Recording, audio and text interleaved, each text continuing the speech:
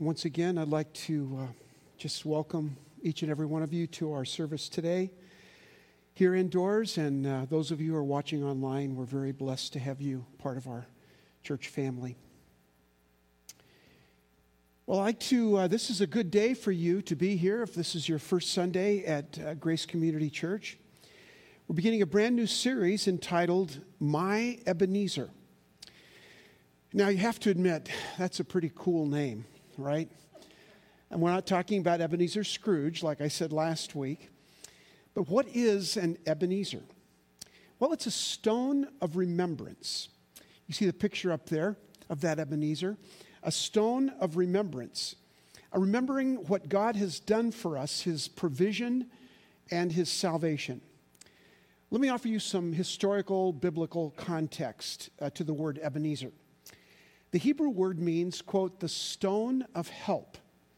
And in the Old Testament, with the Israelites, after a long period of trouble and tribulation, a consequence of Israel's repeated disobedience, Israel repented, and the word repent means to literally turn back.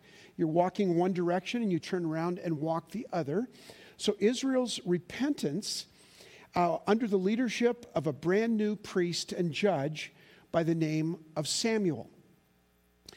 Samuel said, listen, get rid of your foreign gods, determined to only obey God, no undivided hearts. Now, Israel had an arch rival, one of many arch rivals, but these were the Philistines. And the Philistines marched on Mizpah and were defeated soundly by the Israelites.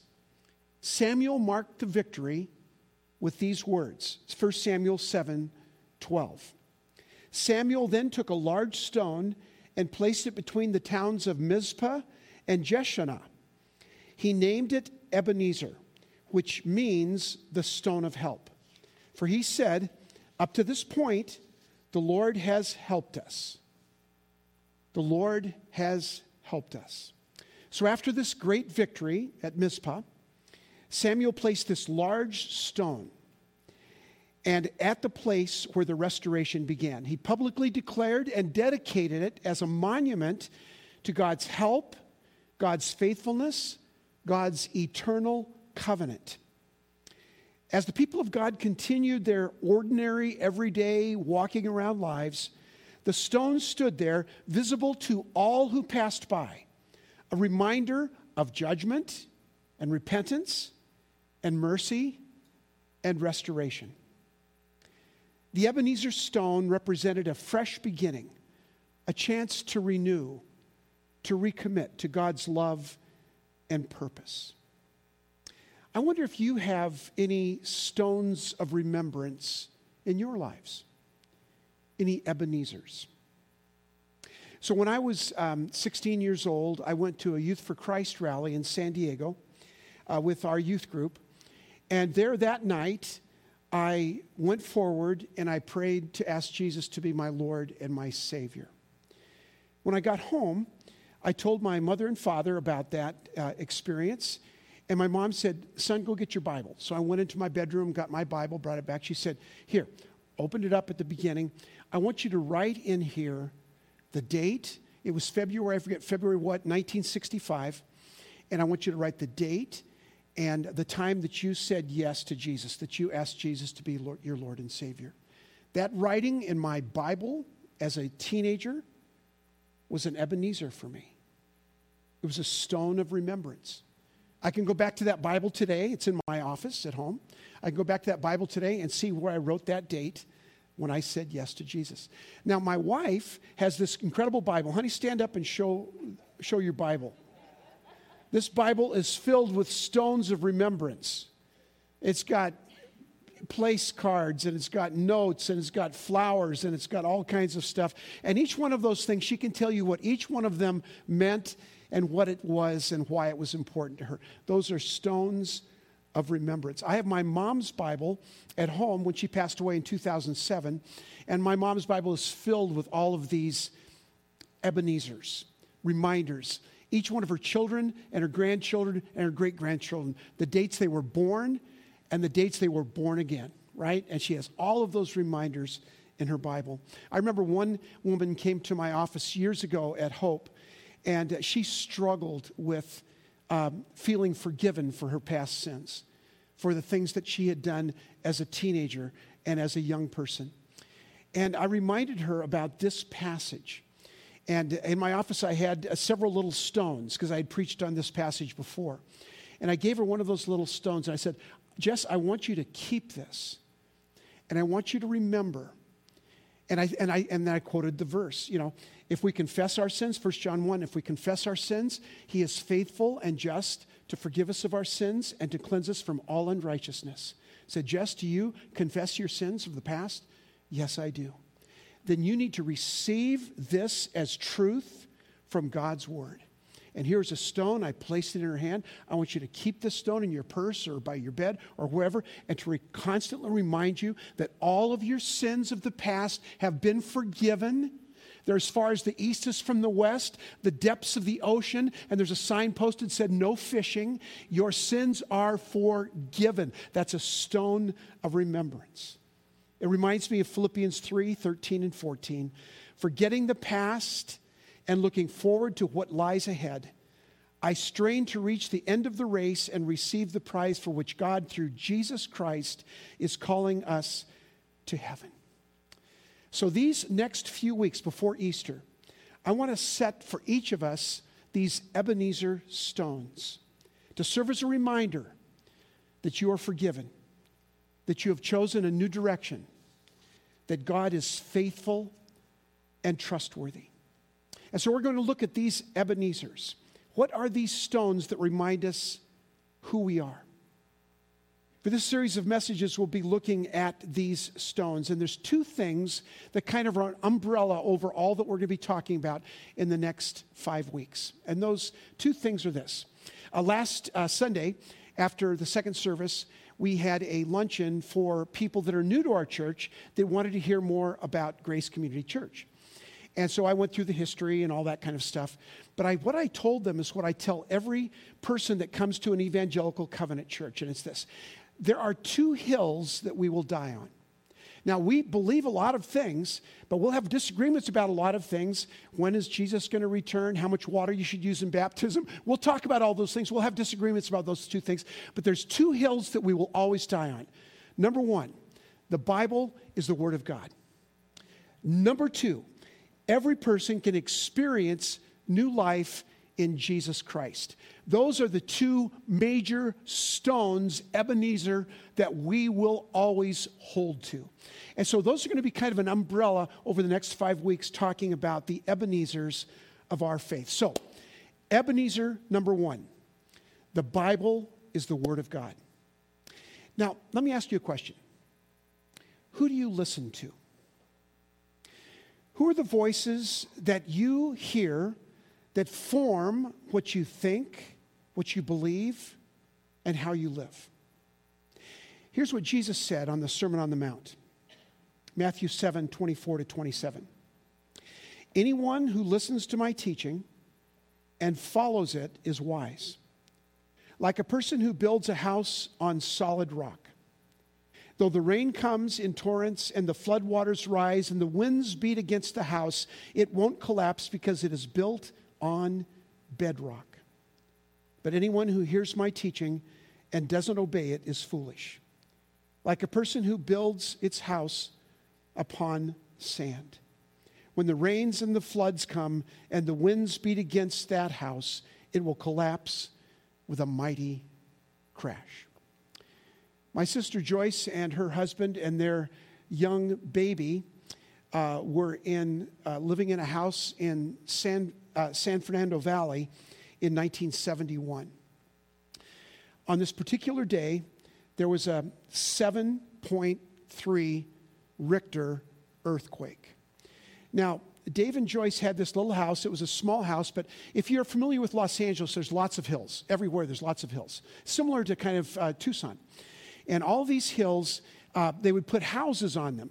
And sometimes these houses, and you've seen pictures of these, would be here, and then out the front of the house, they would have these posts down on top of pylons. Does that sound familiar to you? You've seen that? So you have these pylons buried in the ground, put in a footing, of course, and then these 4x4s, and that would go up to the house, and that would be the edge of the house.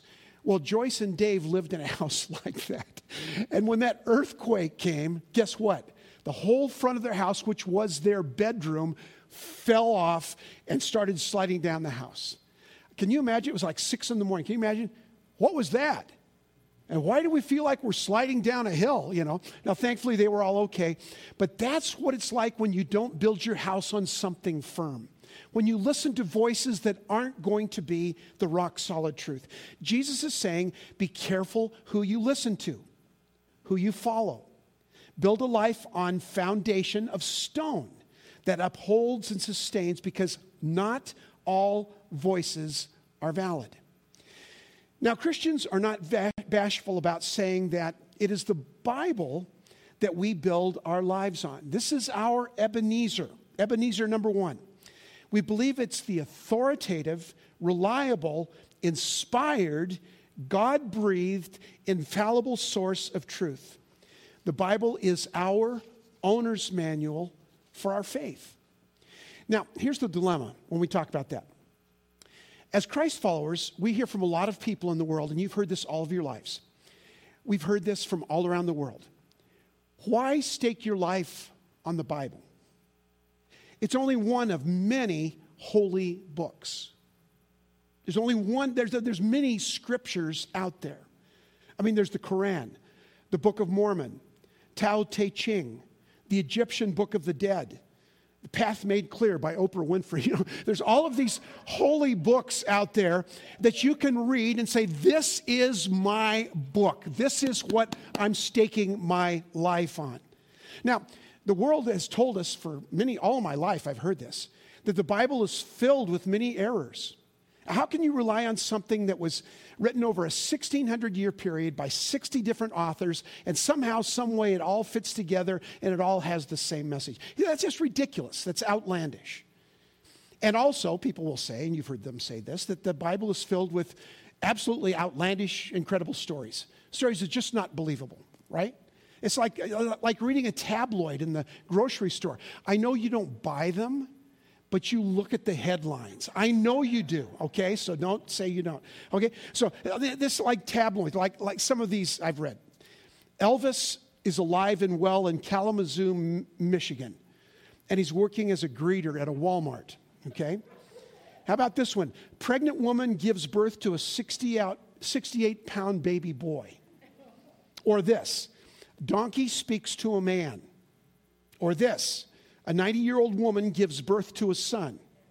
Or this, a large fish swallows a man and spits him out alive 3 days later, right? Yuck, right? Now, if you attended Sunday school growing up, the last 3 of those headlines are right out of the Bible. My question is this: why would you believe the last 3 and not the first 2? Or maybe you do. I mean, Elvis would be 86 years old right now, right? A bigger question is this: how do we know the Bible is reliable? Can we really trust it? Is it really God's word, or just a wonderful collection of stories? Is it the absolute truth? Is it the only truth? We're going to put the Bible on test today. Put it to the test. If this is our Ebenezer, Ebenezer number 1, and we're going to trust in this, we've got to be able to say that it's reliable, that it's true.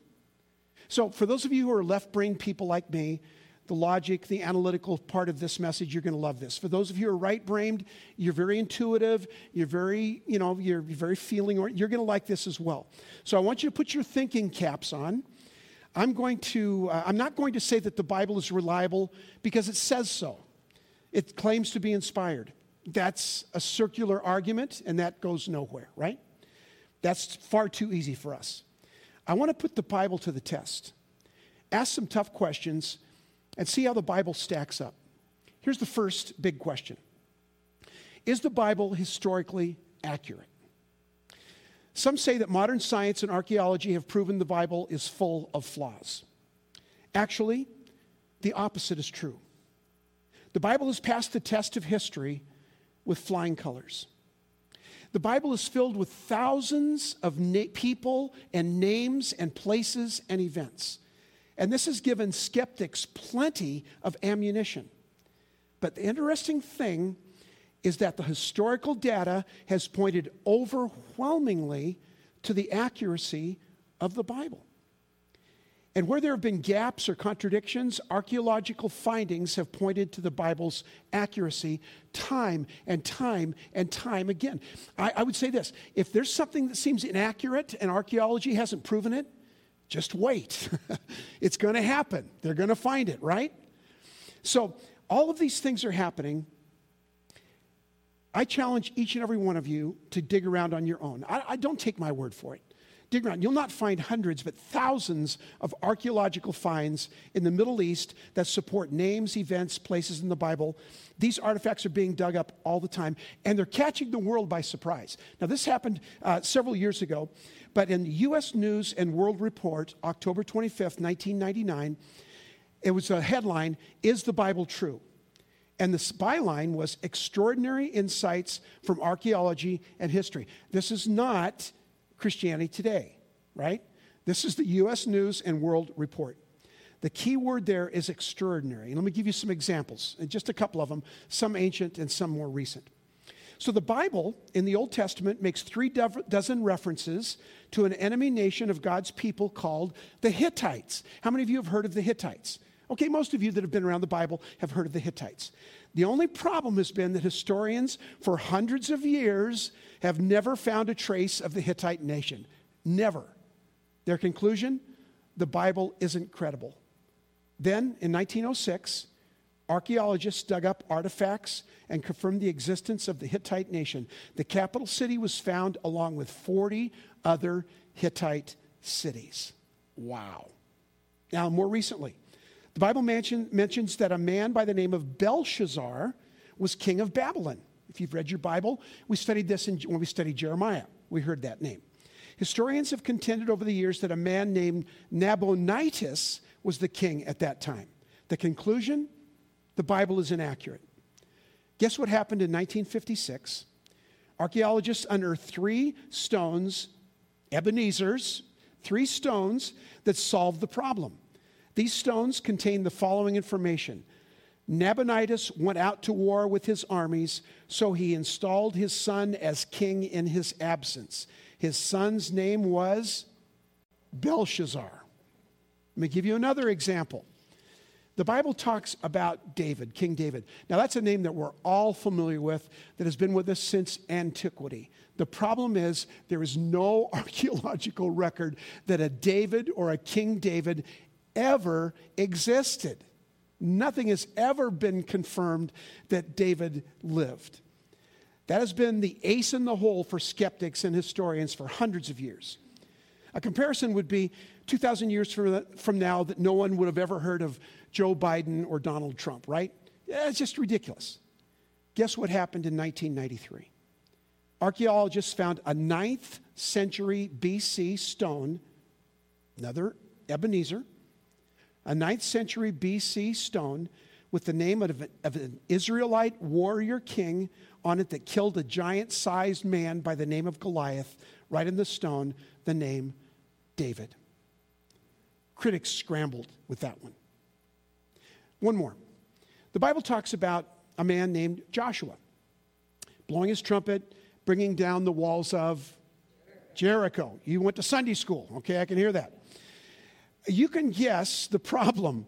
No evidence that Jericho ever existed or its walls, right? Then in 2011, archaeologists found the city of Jericho underneath layers of dirt and rubble, and what shocked them was the fact that the walls fell down in a very unusual way, out from the city, down like this.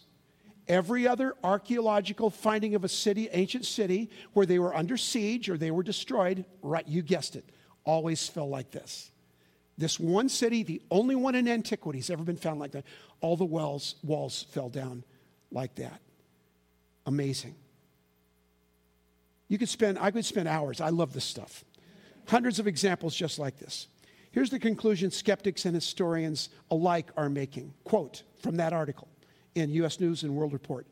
In extraordinary ways, modern archaeology has affirmed the historical core of the Old and New Testaments. U.S. News and World Report.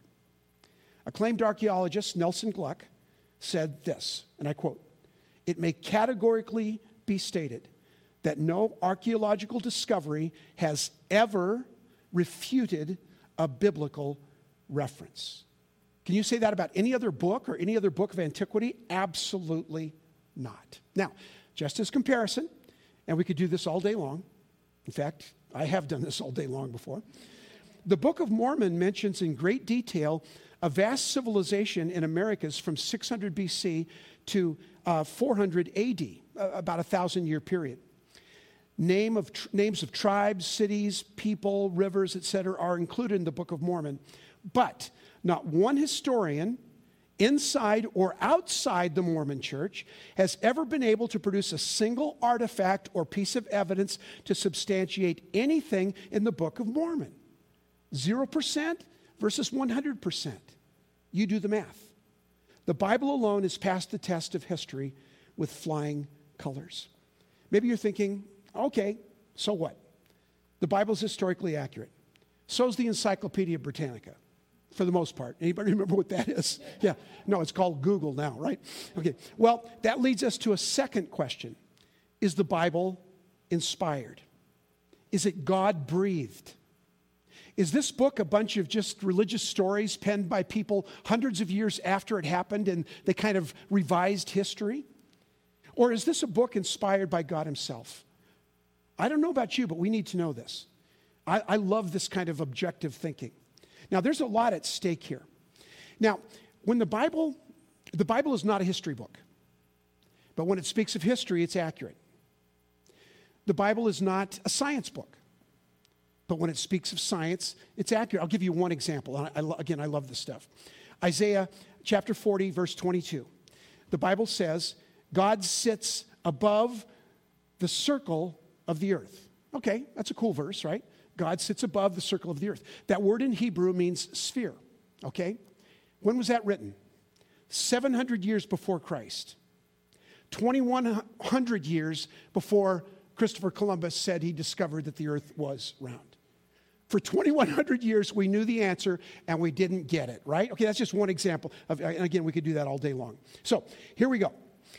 Is this book just a bunch of stories, or is there something else? Well, there's a lot of ways we could go here, but I just want to point us to one final answer, and it's called this: fulfilled prophecies.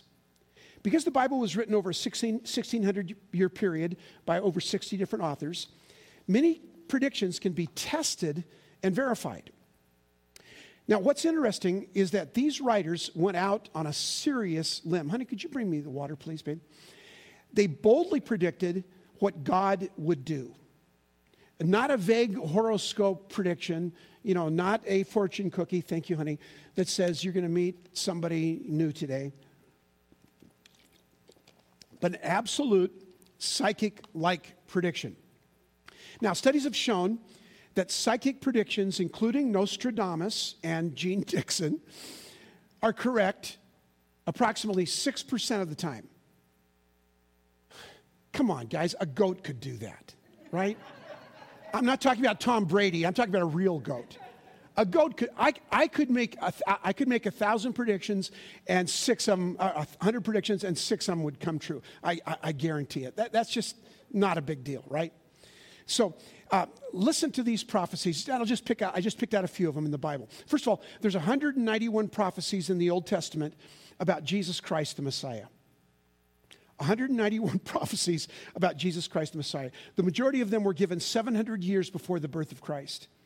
They predicted in precise, specific detail things like ancestry, the city he would be born in, how he would be born, the time in history he would be born, who the king was when he was born, where he would live, and how much the person, Judas, would be given to betray him, 30 pieces of silver.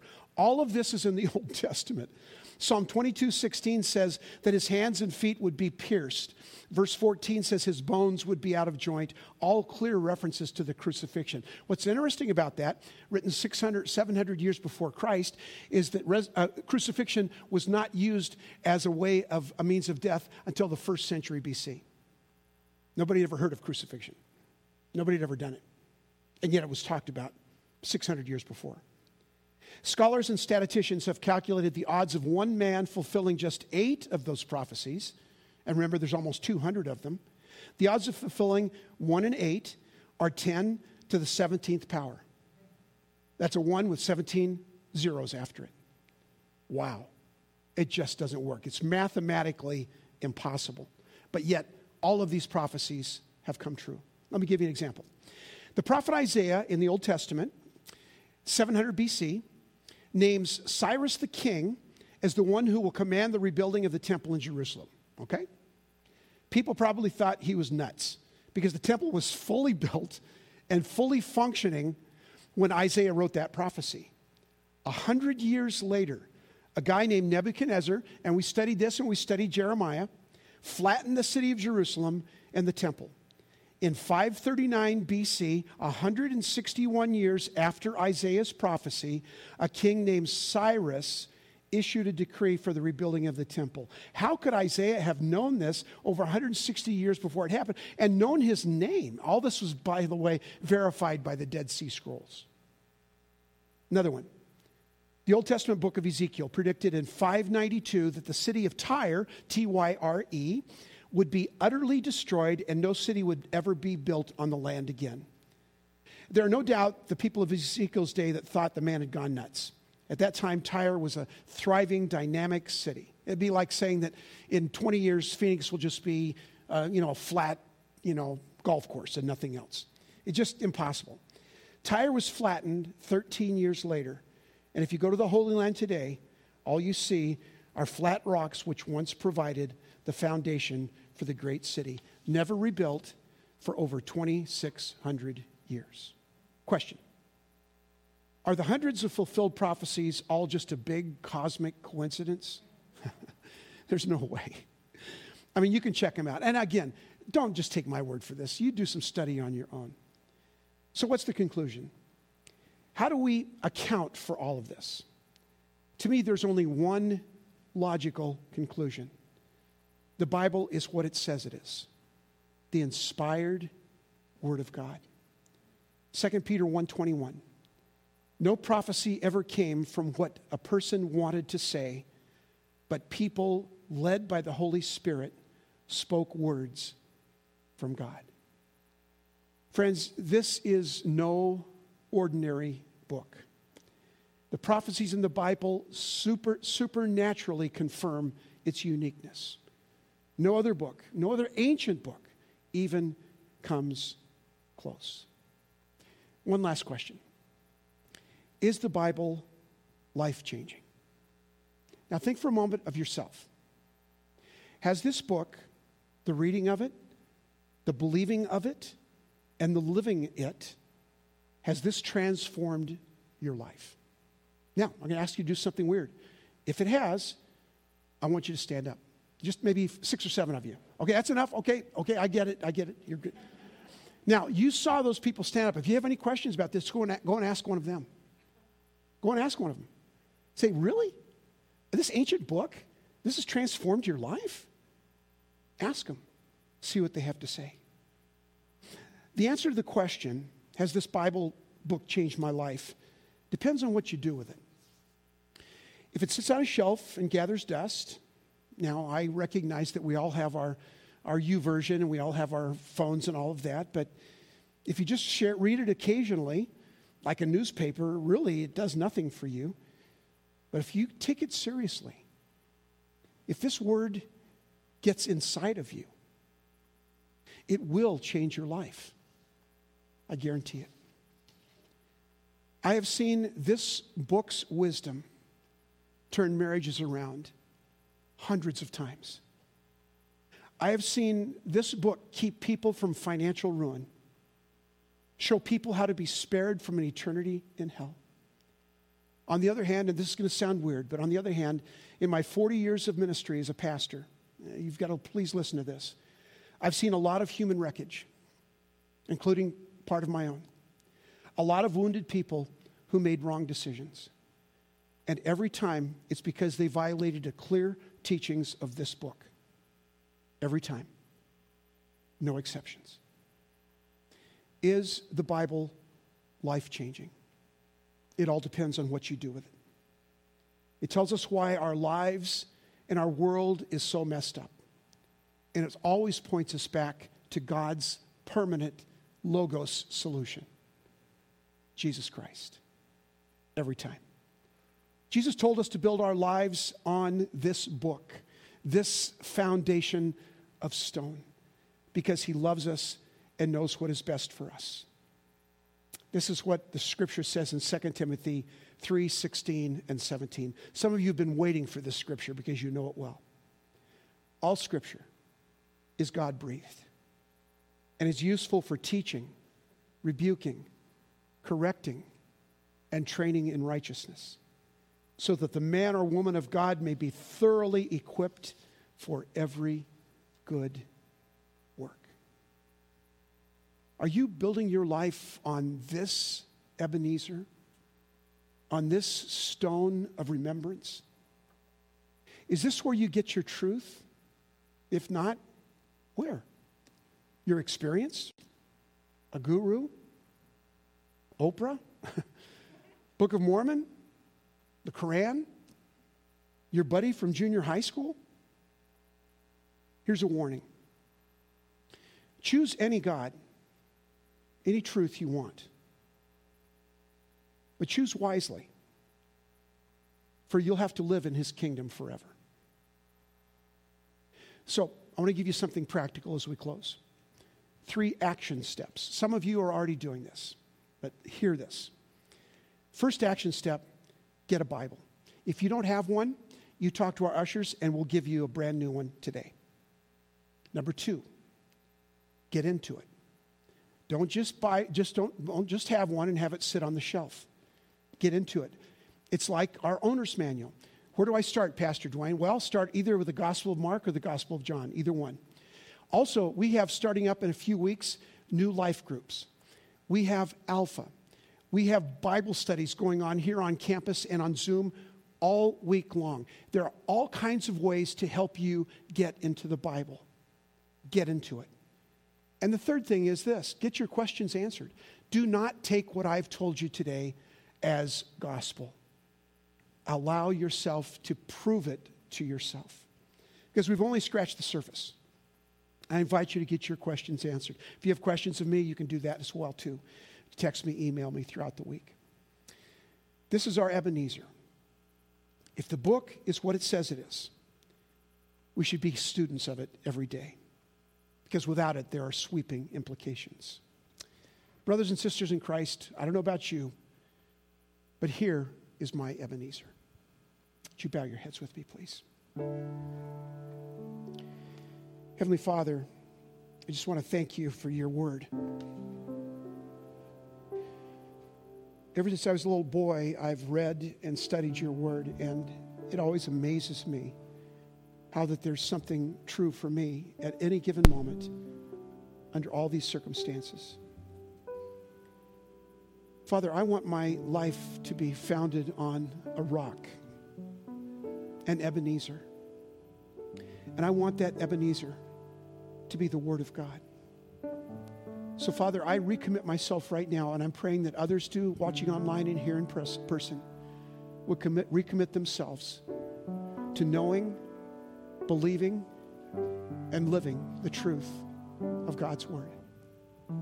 Let it be our Ebenezer, our stone of remembrance, and help us, Father, to live faithfully by your Word. And I pray these things in Jesus' name. Amen.